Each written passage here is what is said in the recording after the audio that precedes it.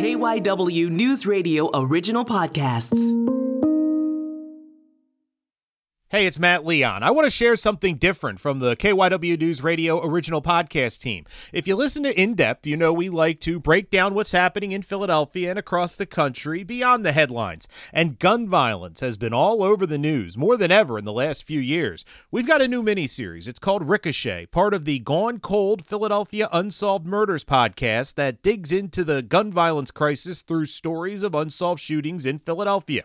It's a deep dive into all sides of the issue, with perspectives from victims, families, defendants, law enforcement, medical staff, and more.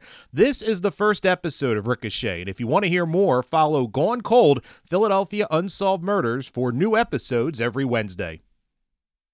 The audio in this episode depicts real-life violent events and may be disturbing for some listeners. Discretion is advised.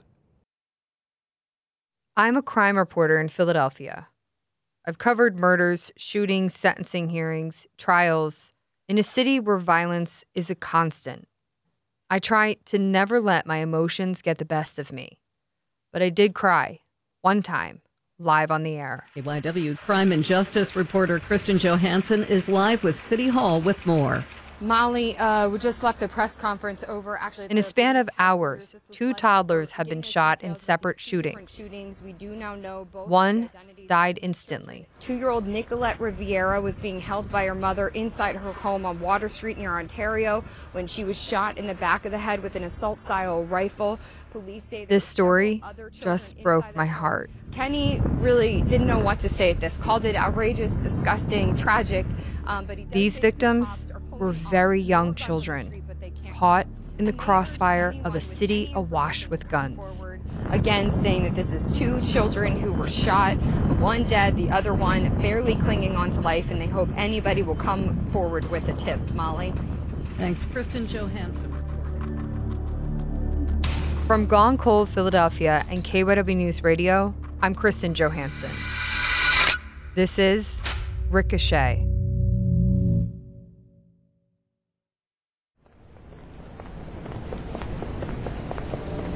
I start most of my workdays in the city courthouse, never sure where the day will take me. Some days are long and not much happens. Other times, the day morphs into tragedy. And what happened to Nicolette Rivera and Yasim Jenkins one weekend is something I will never forget. Earl, hi. How are you? A few weeks after an emotional day in court for the story I'm about to tell, I met up with defense attorney Earl Kaufman. How have you been? Okay. Yeah.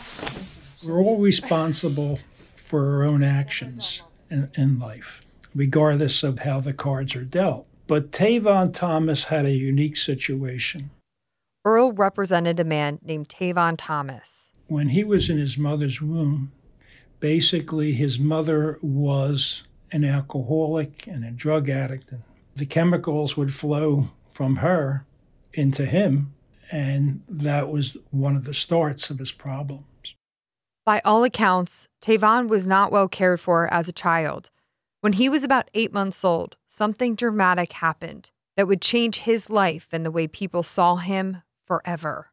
His uncle, who was mentally infirmed, gave him a bath and put his face and body, primarily his face and head, into boiling hot water. And Tavon Thomas suffered severe injury to his face and chest and body, such that he was disfigurement. His mother nicknamed him Freak. And that's what people would call him, Freak.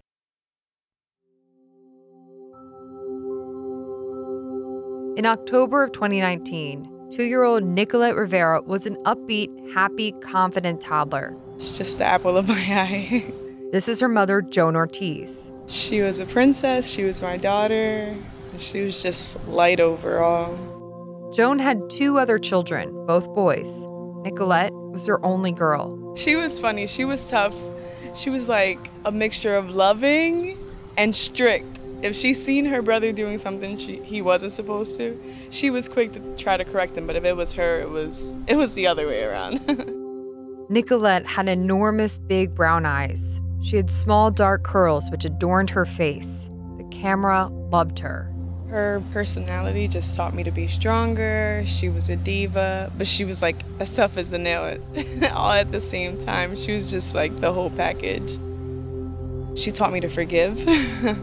And that was even before her death. She made me a better person. Tavon Thomas never felt his mother's love. He had younger siblings, and the father wasn't there. And the mother wouldn't be home many, many times. He would take care of the siblings. He would feed them and do what he could do. But even with that, the mother would come home and he was abused, physically and emotionally abused. He was beaten. He was beaten to the point on one time where his mother hit him over the head as a child with a frying pan, which caused damage to his head and required staples in his head to close the injury. Despite the abuse, Earl says he loved his mother and he loved his siblings, and he wanted to take care of them. Even when the mother would send him to the store to get something, no matter what he bought, it was always wrong, and therefore he would get beaten again. He says Tavon's mother wouldn't keep food in the house. Sometimes the kids didn't eat for weeks at a time unless they went to school. One time, I think one of the siblings, young ladies, called the aunt, and the aunt came and contacted DHS, and that's when they started. I think he was about 10 or 12 years of age at the time, and that's when they took him out of the home. When Tavon was 15 years old, the courts legally terminated parental rights for both his mother and father. He was kept by DHS, and he was institutionalized for a period of time. He was given medication for depression and so forth like that. He lived in a mental health facility for some time and then in different foster care homes. And DHS wanted to keep him past the age of 18. In other words, they really wanted to help this young man. And he was personable. I mean, everybody that dealt with him, I mean, he had mood swings and he had anger and so forth like that they had to deal with. But pretty much he had a smile. He had some positive attitude. He liked sports. He liked playing football, those type of things. Tavon couldn't get his life on track. He had a juvenile record, assault, harassment, and armed robbery. And Earl says it's because he stopped taking his medication. The arrests continued into adulthood, charges for drugs, conspiracy, trespassing, terroristic threats. He pleaded guilty in those cases and spent time in prison. And as with all felons, he wasn't allowed to own or possess a firearm. He violated probation and went back to prison. And he felt betrayed by people he believed were supposed to have his back. This was a revenge shooting, and they shot at the wrong person. It all involved drugs. This is the whole thing about drugs.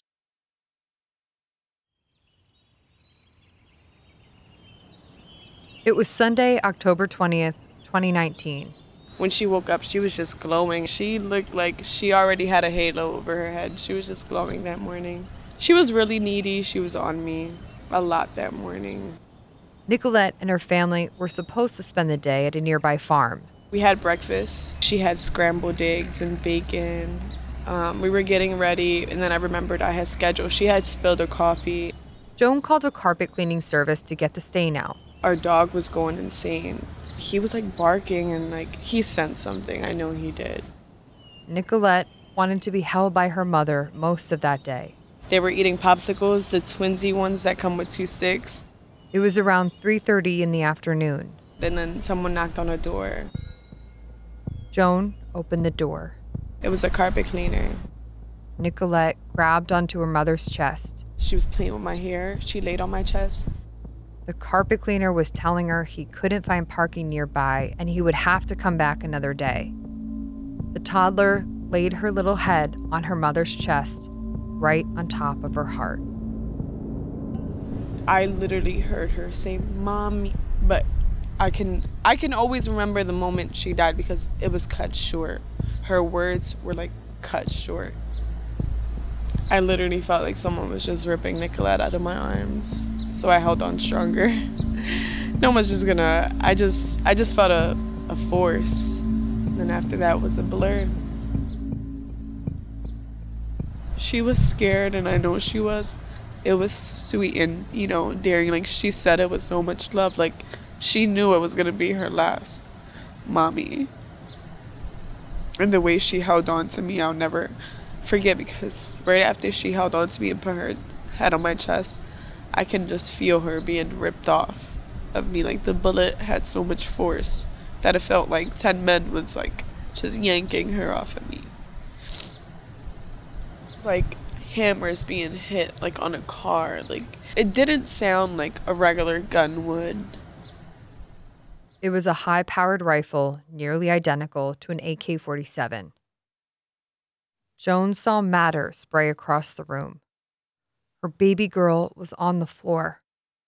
Joan scrambled, tried to pick up the pieces and hold it against her child's head, as if her love could glue it all back together. But Nicolette was gone, in a beat, after laying her head on her mother's heart. The man who pulled the trigger was Tavon Thomas. Tavon Thomas of Philadelphia was taken into custody, according to Acting Commissioner Christine Coulter. Sources say he confessed. Coulter says Thomas and the first guy arrested, Freddie Perez, were involved in drugs, and they targeted the house Nicolette was in Sunday because they thought her dad was inside. Sadly, when they went to the house and fired the shots, the contractor who was there was mistaken for their target. At police headquarters, Tim Jimenez, KYW News Radio.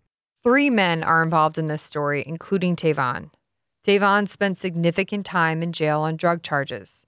Prosecutors say he was upset because he and another man, Freddie Perez, felt their group that they sold drugs with didn't get them out of jail quick enough. They wanted revenge. On the morning Nicolette was shot, Tavon and Freddie went to meet a man named Francisco Ortiz, and they asked him for a gun. Francisco handed over a bag with a gun inside, and he wanted to go with them. But he had a problem. We had a horrible weekend this weekend when it comes to violence. Serious shooting of an 11-month-old baby and a killing of a 2-year-old baby in her house. Investigators were looking for him, and the mayor, prosecutors, and police commanders held a press conference about the tragedies. They were connected. As we hear now from KYW's crime and justice reporter Kristen Johansson, this investigation is far from over. Officials say Francisco Ortiz shot and critically injured an 11-month-old boy while he was riding in a car with his father and 3 others. The intended target was someone inside that car. We believe that Francisco... Prosecutors say the baby was brought along for the ride. They engaged in narcotics behavior, narcotics transactions, narcotics operations. They put their children in harm's way. The baby was shot multiple times and was paralyzed from the neck down and living on a feeding tube. Francisco was charged in his shooting. Last year, that baby, Yasim Jenkins, died a few months shy of his 4th birthday. Francisco, who's already serving a life sentence for another murder, was now charged with 3rd-degree murder in this child's death. He was found guilty, and he'll spend the rest of his life in prison.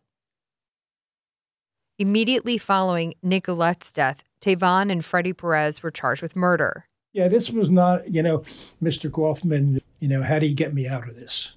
What should we do? It wasn't any of that. According to Earl, Tavon was sobbing when he found out he killed a 2-year-old. I mean, basically right up front, Mr. Kaufman, I did this. I'm sorry I did this. And I'll take the consequences.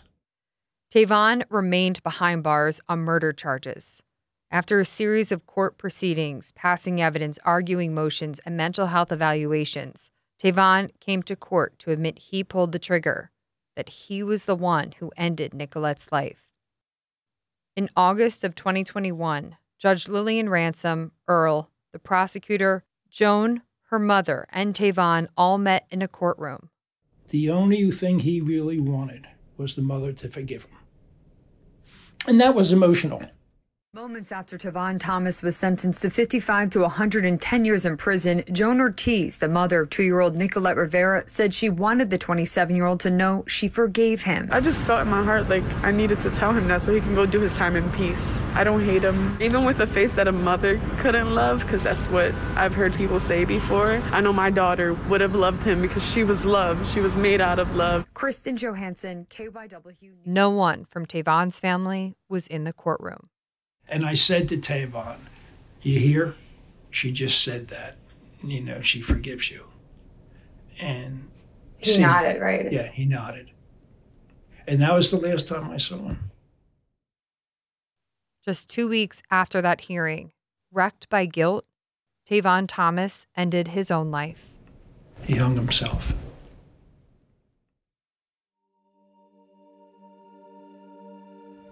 I didn't go to court that day with forgiveness in my heart. I kind of felt like that was just God. Joan blames the system for not helping Tavon, who seems to have just been a kid lost in the system. No help, no love, no support, even after being arrested multiple times. I don't think it was the prison's fault. I think the fault goes back 27 years and all the things that happened in between. That was just his last stop. They're not a part of my daughter's legacy. Like, they're not a part. Just letting them go and letting their existence go and not giving them that power anymore, like that hate, because everything we put out is energy. If it's hate, if it's love, just letting him go completely, it's like taking a ton of bricks off of that house that I'm carrying on my back. When we come back. That's my friend. Tavon was your friend? Yeah, that's my friend. We called him Face.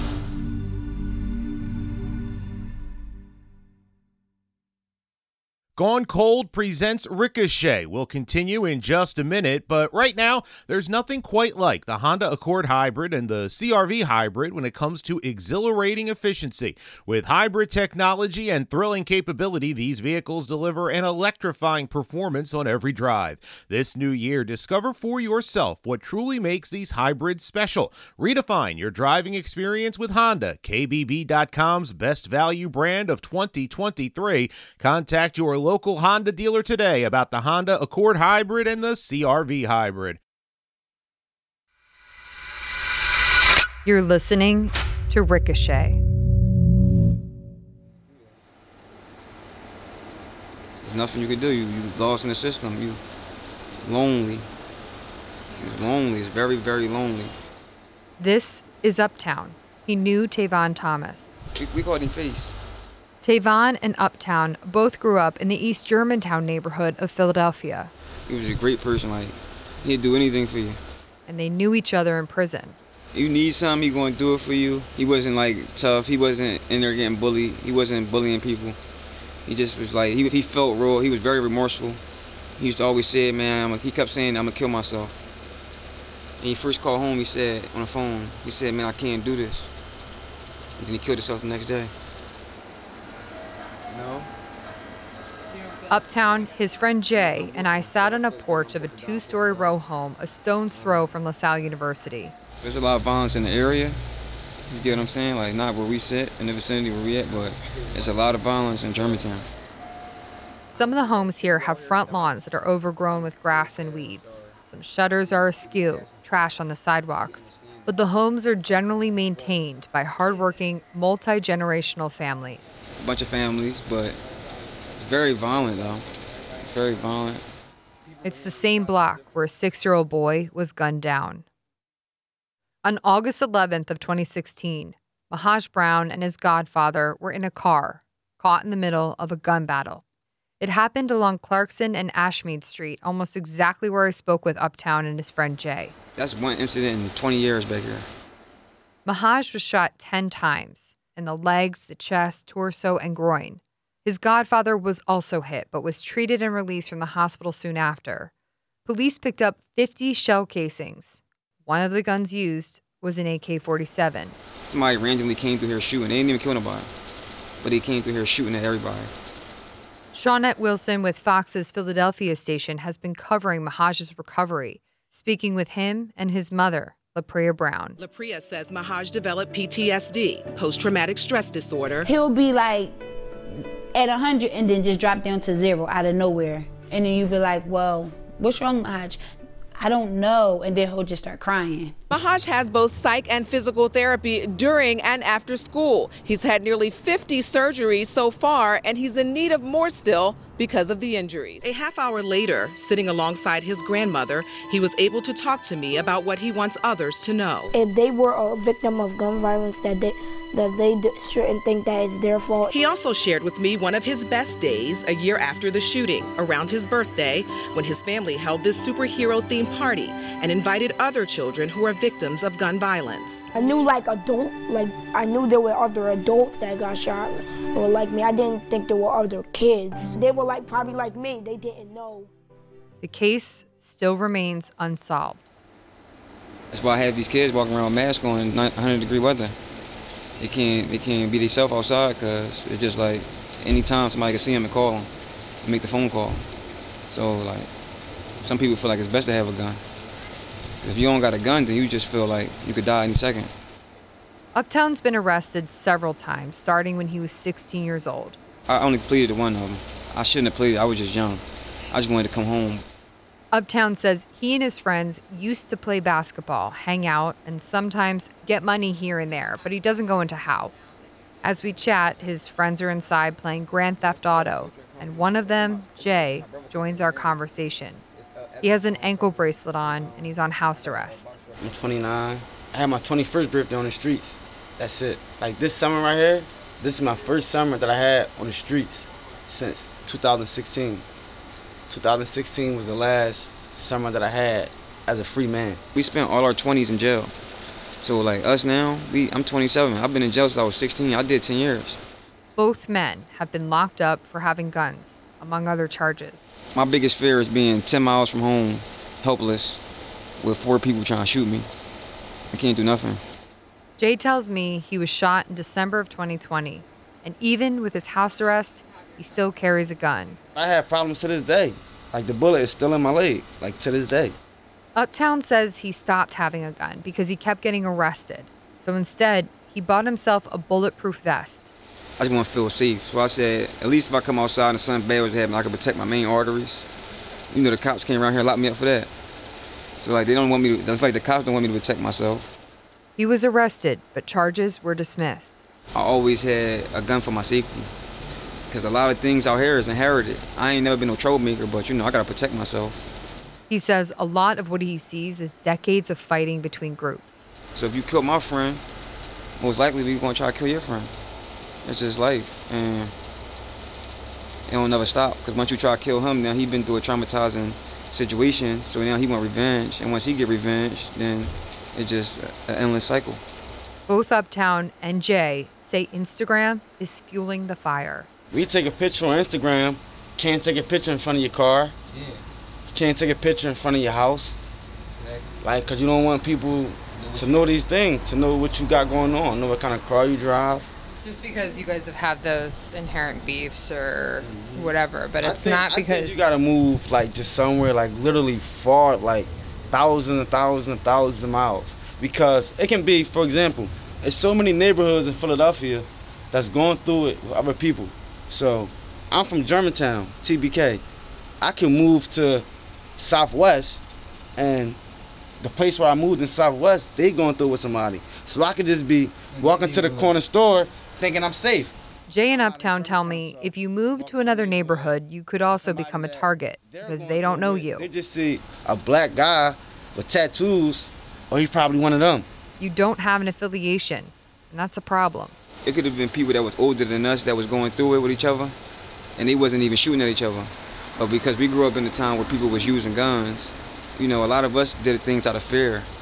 A lot of the kids go take a gun and shoot at somebody because they're really scared of them. So now they hide behind guns. And then when they get locked up in the same city, they get put in the same jail. And then they be in jail fighting and stabbing each other.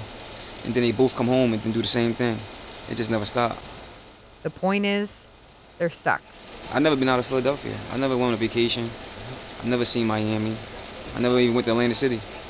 I was already in the mix as a kid, and then, you know, I was getting locked up.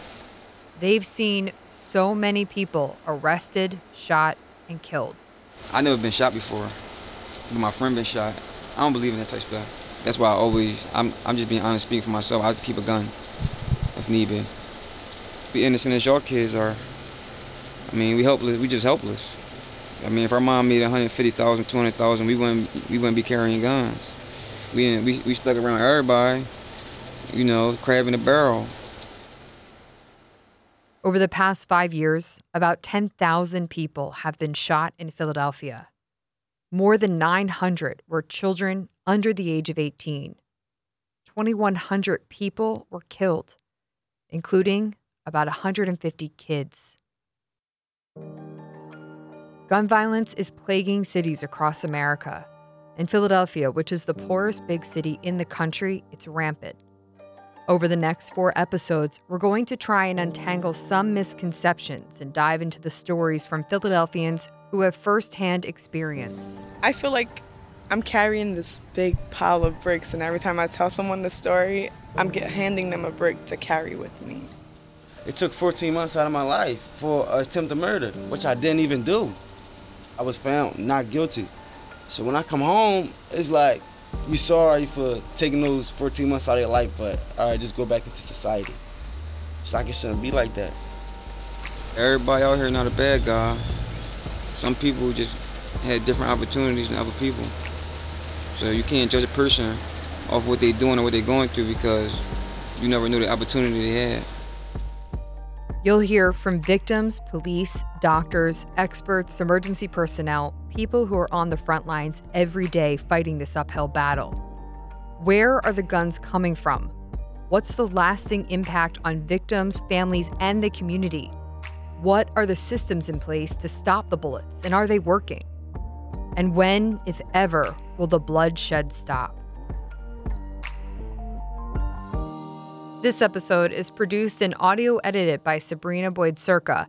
A special thank you to Tom Rickert, Winston Harris, Christina Coppicer, and Myron Kaplan. Listen to more episodes of Gone Cold free on the Odyssey app.